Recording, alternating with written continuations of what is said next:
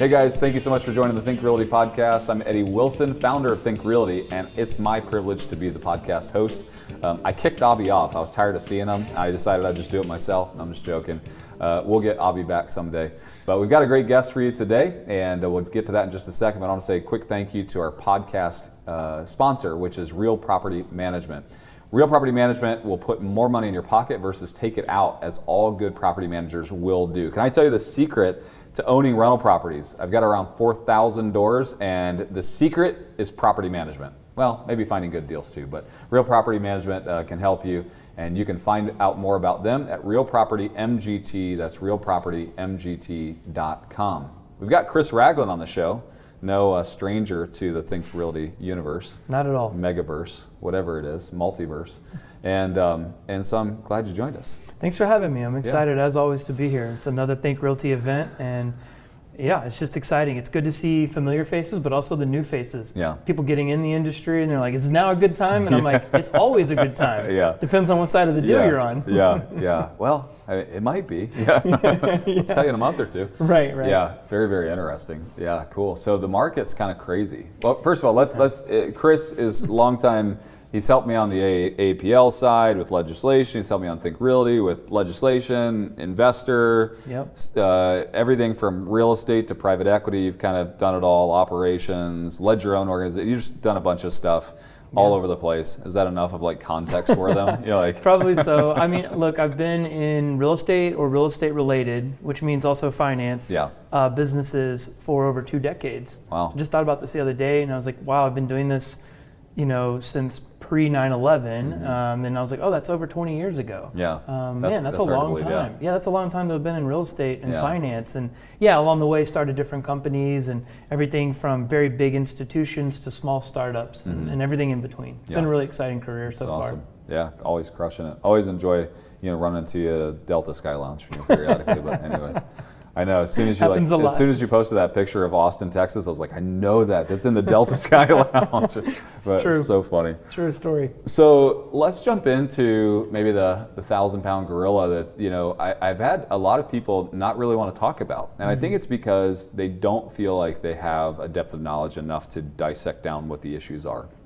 The banking industry is in disarray, and we're also still raising interest rates, which I think is an interesting narrative, because if, my perspective is that Jerome Powell, the Federal Reserve, would be very delicate after we just saw a couple of banks fail. Not small banks, sizable banks, like big banks, fail, and knowing that panic in the American public, or even softening further, could cause more banking issues, right?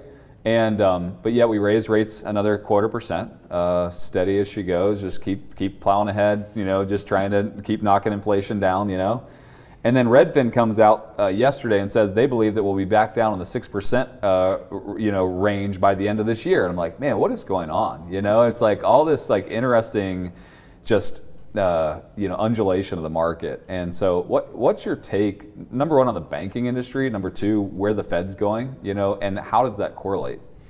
Man, that's a lot, and there's a lot going on. So let me think about this.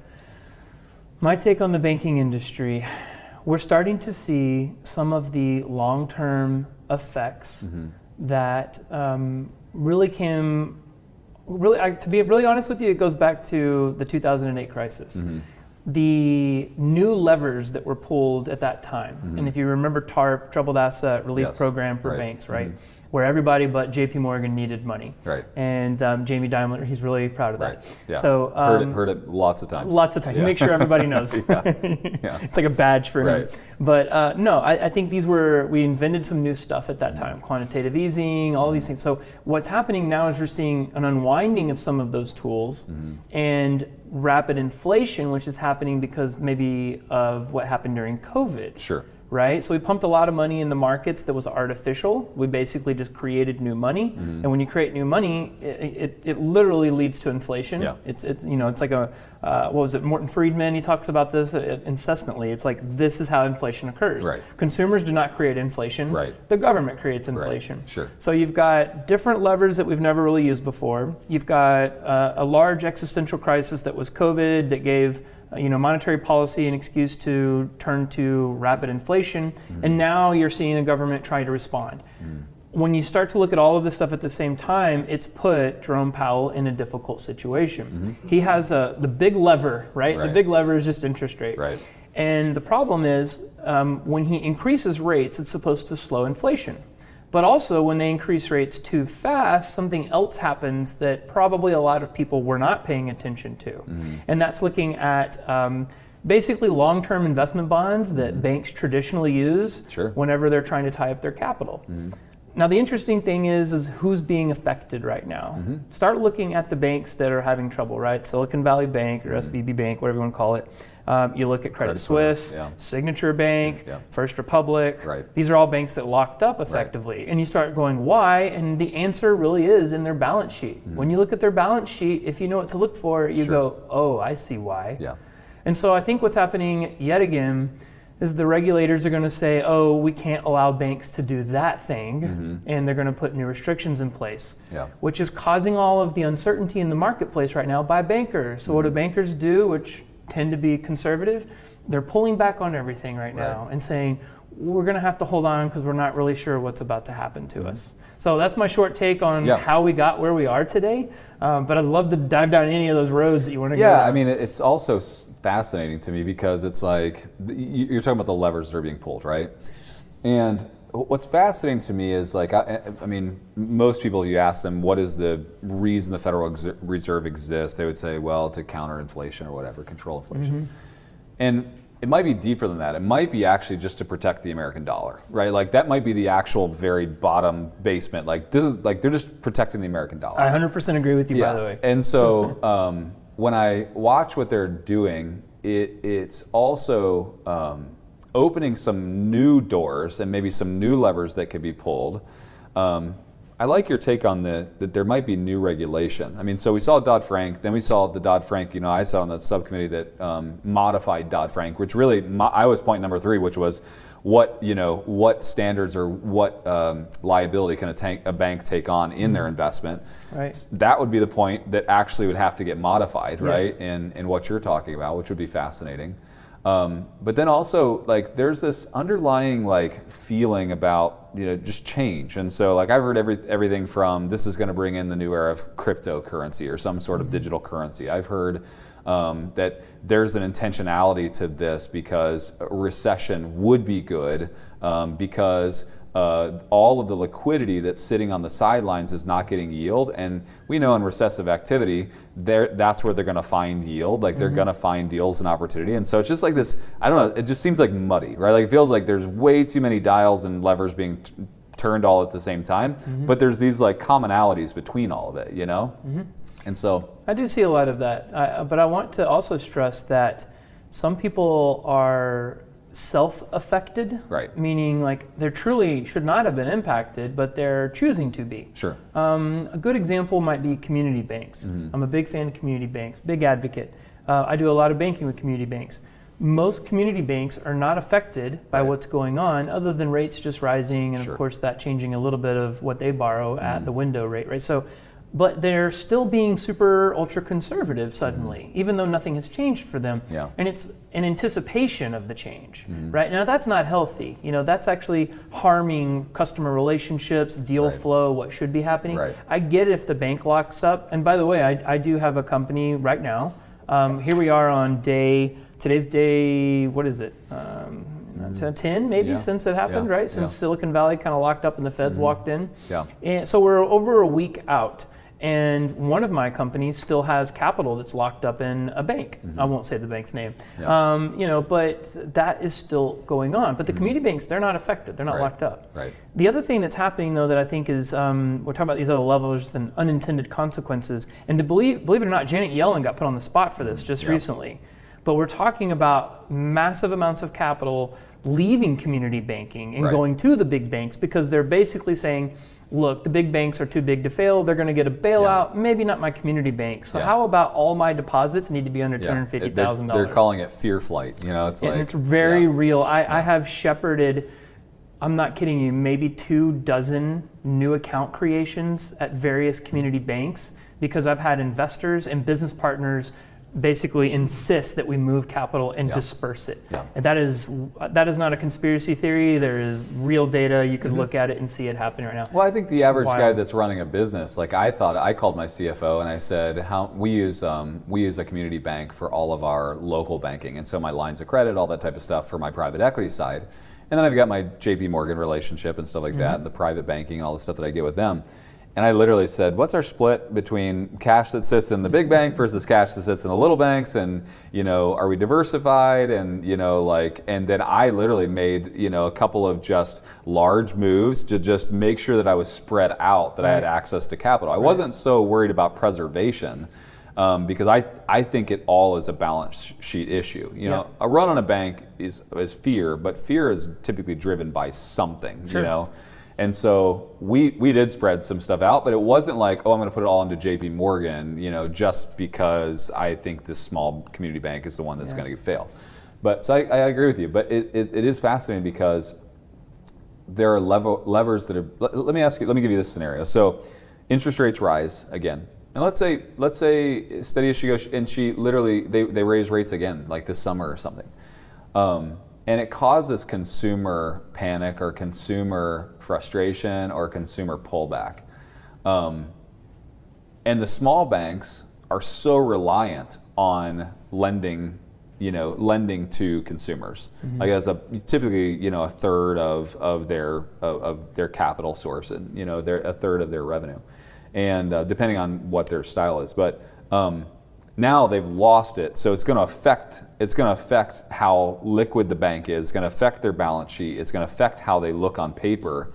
Is this another domino that's going to fall? It really could be. I don't have the data yet, but I'll tell you what I'm seeing on the front lines. I'm seeing a lot of the end buyers in some of these real estate projects that didn't lock their rates cancel their contracts. So you're seeing a market shift right now, but I am seeing a lot of those deals just get scooped up by the next guy. Right. So let me tell you this, for every deal that I see fall apart because someone got beaten up by the rates, I am seeing a cash buyer jump on the scene and gobble it up quickly. One of my larger investors, it's an interesting guy. He's one of the few people I know that has 4 bona fide passports from 4 different countries. Fascinating story. I talked to him today while I was driving here, and he's a buyer suddenly, an aggressive buyer, and he's all cash. And the shark fin has come out, and he is hunting for deal flow right now. So I do think it's a little early to see if there's another domino that's happening right now, but I think there's a significant amount of disruption in the buying pool. So yes, to the people who think, the conspiracy theorists who think, well, this is how we're getting all the cash back in the market, maybe, but it's going into a lot of tangible assets. Right. To the crypto advocacy guys, I'm still not a fan. So I get it. But all the way back to what you said, the Fed was created to protect the dollar, for me, without question. But I don't envy, Fed Chair Powell, because think about what he's got. He's like, if I pull the lever this way, I harm consumers. If I pull the lever this way, I harm the banks. What do I do? I think if we hadn't had this crisis, it would have been another 50 points. And then maybe they would have started looking out to next year, because if you read the notes, that's what they were talking about. The fact that they went down to a quarter of a point, I'm not a crystal ball guy very often, but I think that we're going to hold steady by the end of the third quarter. It's going to be super fast. And I think that's maybe a nod to those that are thinking that the 30-year rates are going to start to fall rapidly. If they see this and it consistently starts to tick off, they're going to look at that 30-year T-bill and go or the 10-year T-bill and say, this is significant change in the markets. And there are still dominoes to fall. We have to see what inflation does in reaction to this new increase. And it'll take a little while for that to kind of show itself. But if inflation does, to some degree, get within their window of desired amounts, it's going to be interesting. And then if we see that 30-year begin to fall, we still have economic pressures that are, which, not enough supply. Right. It's like we're 6.5 million homes underbuilt, and we need 1.8 million built just to keep up with a population growth. Last year we only built like 105 or 1.5 million, and this year they're saying that if we stay on pace with building permits, we're only going to build somewhere between 1.2 and 1.3. Our deficit is growing, and it's like, so is it a frenzy that comes on the backside of this? Like, it's super fascinating because I don't. It's like there's way too many dials, way too many moving parts, and so trying to dissect down which ones have the most impact or the most pressure is difficult. It's very difficult when you think about the different dials, and then I think it's just as difficult to look at the outcomes. Who is going to be affected and who is going to take advantage of the situation? Yeah. I do think that there's a possibility you see more of a separation of kind of a have and have not. Yeah. I think those with money take advantage of the situation, and those without it further get depressed. And that's depending on who you are, that's a depressing thought. You know. So I think the outcomes are going to be fascinating as well over the next few years. And it could look like European economics, right? Like where essentially it's the separation of the higher class and the lower class, and there is no middle class. And 50% of all real estate is owned by institutions. We could have more of a European economics, outlook. That's very real. That's a very real possibility for the future of the United States. Yeah, for sure.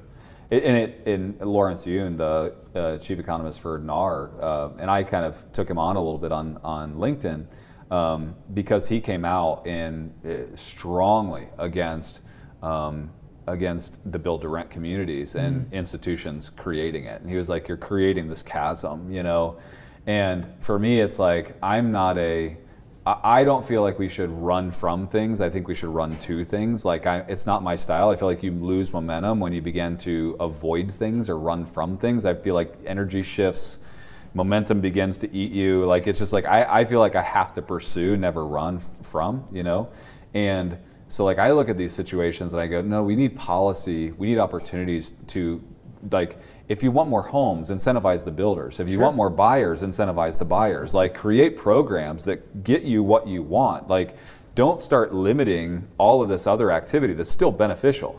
We still have just as high a rent demand as we do purchase demand. We still have just as many, housing. We have such a housing deficit even on the rental side, and so it's like, so you're going to stop all of that, and then you're going to create the adverse effect. It's just going to drive more demand on this side, which is going to drive appreciation. And it's super fascinating. I mean, obviously, what I love is when people, I was reading on my phone between podcasts today, people just tearing down the Fed, acting as if these people are ignorant. These people have access to data that we could only dream of. And these are brilliant people. They're not slouches. They understand the economics of our nation far greater than most people ever could comprehend. And they're dealing with these minute dials that are having these effects. And like you said, it looks like this big giant lever, but it's like they're looking at massive amounts of data trying to look through this. And so, I mean, your outlook, are you bearish, bullish? Do you feel like, because I'm still charging in right now. I still think that economics still play in my favor when it comes to purchasing real estate. I'm not super happy with the protection that I have of my cash sitting in banks, both for inflation and for safety of banks. I mean, we're doing a bunch of things to offset that. Hard assets, you go back to the Great Depression, the people that ended up coming out of the Great Depression wealthy were the ones that sat on hard assets, not stocks, bonds, mutual funds, it's like, and so when I look at this, I'm still kind of bullish, I'm still buying, I'm still building, where are you at? Yeah, so I will, in a weird way, always be bullish. Yeah. As you know, I work with a lot of family offices, so the horizon for myself and for them is much longer. Right. So it's kind of like, what do you think that property will be worth? It's like a generational horizon. Yeah, it's like, what's it worth in 100 100 years? Right. It's like, is it a good deal for today? Of course it is. Yeah. Could I put my money somewhere else that would have beat that return? Maybe, but would it have a hard asset backing it? Yeah. That is really difficult to lose a substantial amount of its value. Mm-hmm. That's the part. It's the best combination between something relatively safe that also appreciates over time and provides you an opportunity to earn cash flow. Yeah. Show me the things that have all three of those that also last forever and can be intergenerational. Right. There's just not many assets that are like that. Yeah. But more on a realistic level, if you're like just getting into real estate, or maybe this is your first Think Realty conference, is now a good time to get in. I think there's always good deals. You just have to know how to underwrite deals and find the good ones. Yeah. Even when things are just going crazy, I don't advocate being sloppy and buying just any deal. Right. I always want to see the fundamentals underneath. Yeah. I still think it's a great time to be buying, and I am a buyer, so I'm in. Yeah, and I think that to second that, it's like, and if you are a novice, like you're not just going to stub your toe in this market. It's going to be painful. It's best to attach to those that understand the economics of what's going on, that have enough liquidity to weather storms, that understand how to underwrite deals. I've told so many people that have come to conferences recently when they're like, is this a fix and flip market? Is this a buy and hold market? I'm like, this is probably, if you're accredited, maybe you should just get in as syndicate and to somebody that actually has written deals for 10, 15, 20 years and watch how the economics of this play out, because it's market by market specific, it's asset by asset specific, and it is difficult. I get that question a lot too, and just basically tell me, how do I get into that industry, right? Yeah. Whether it's real estate, private equity, whatever. And my answer is there's two answers. If you want to work, like really work, then like literally go work for someone for a little while before you go do your own deal. If you want to invest and you want to learn, then get in someone's fund or do a syndicated deal or do a JV or whatever that might look like. But pair up with somebody that'll pull back the curtains and show you how it works. And maybe mentor you. That's great too. You can be an investor and learning at the same time all day. Yeah, that's awesome. Cool. Well, we're out of time. That was super Always fast fun. and really, really good. Yeah. How do they connect with you? Are you like pretty active on social? I am active on social. You can always find me at Chris Ragland on Twitter. You can find me at chrisragland.com. Okay, very cool. If you want to pick a fight with him on Twitter, just pick a couple topics he doesn't like, give him a hard time. It'll be fun. Thank you guys so much for watching and taking some time out of your day to be a part of our world and allowing us to be a part of yours. And thank you to Real Property Management for being our podcast sponsor again today. Go to Real Property MGT, show them some support. Let them give you a quote on your properties and see if maybe they would solve some of your property management issues. I highly recommend them. And if you haven't bought your Tampa tickets, one of the hottest markets in real estate today in the United States is Tampa. And we've got an event there July 13th and 14th. And you can use the code podcast and it'll give you a buy one, get one free on tickets. We'd love for you to come, grab your spouse, your neighbor, business partner, or like me, I try to get my kids involved, bring a son or a daughter to the event. And let's have conversations about real estate. You can find capital there, you can find deals there, you can find investment strategy there. And you'll find all of our resident experts there as well. So we hope to see you in Tampa. Go on to thinkrealty.com, buy a ticket, and we'll see you there.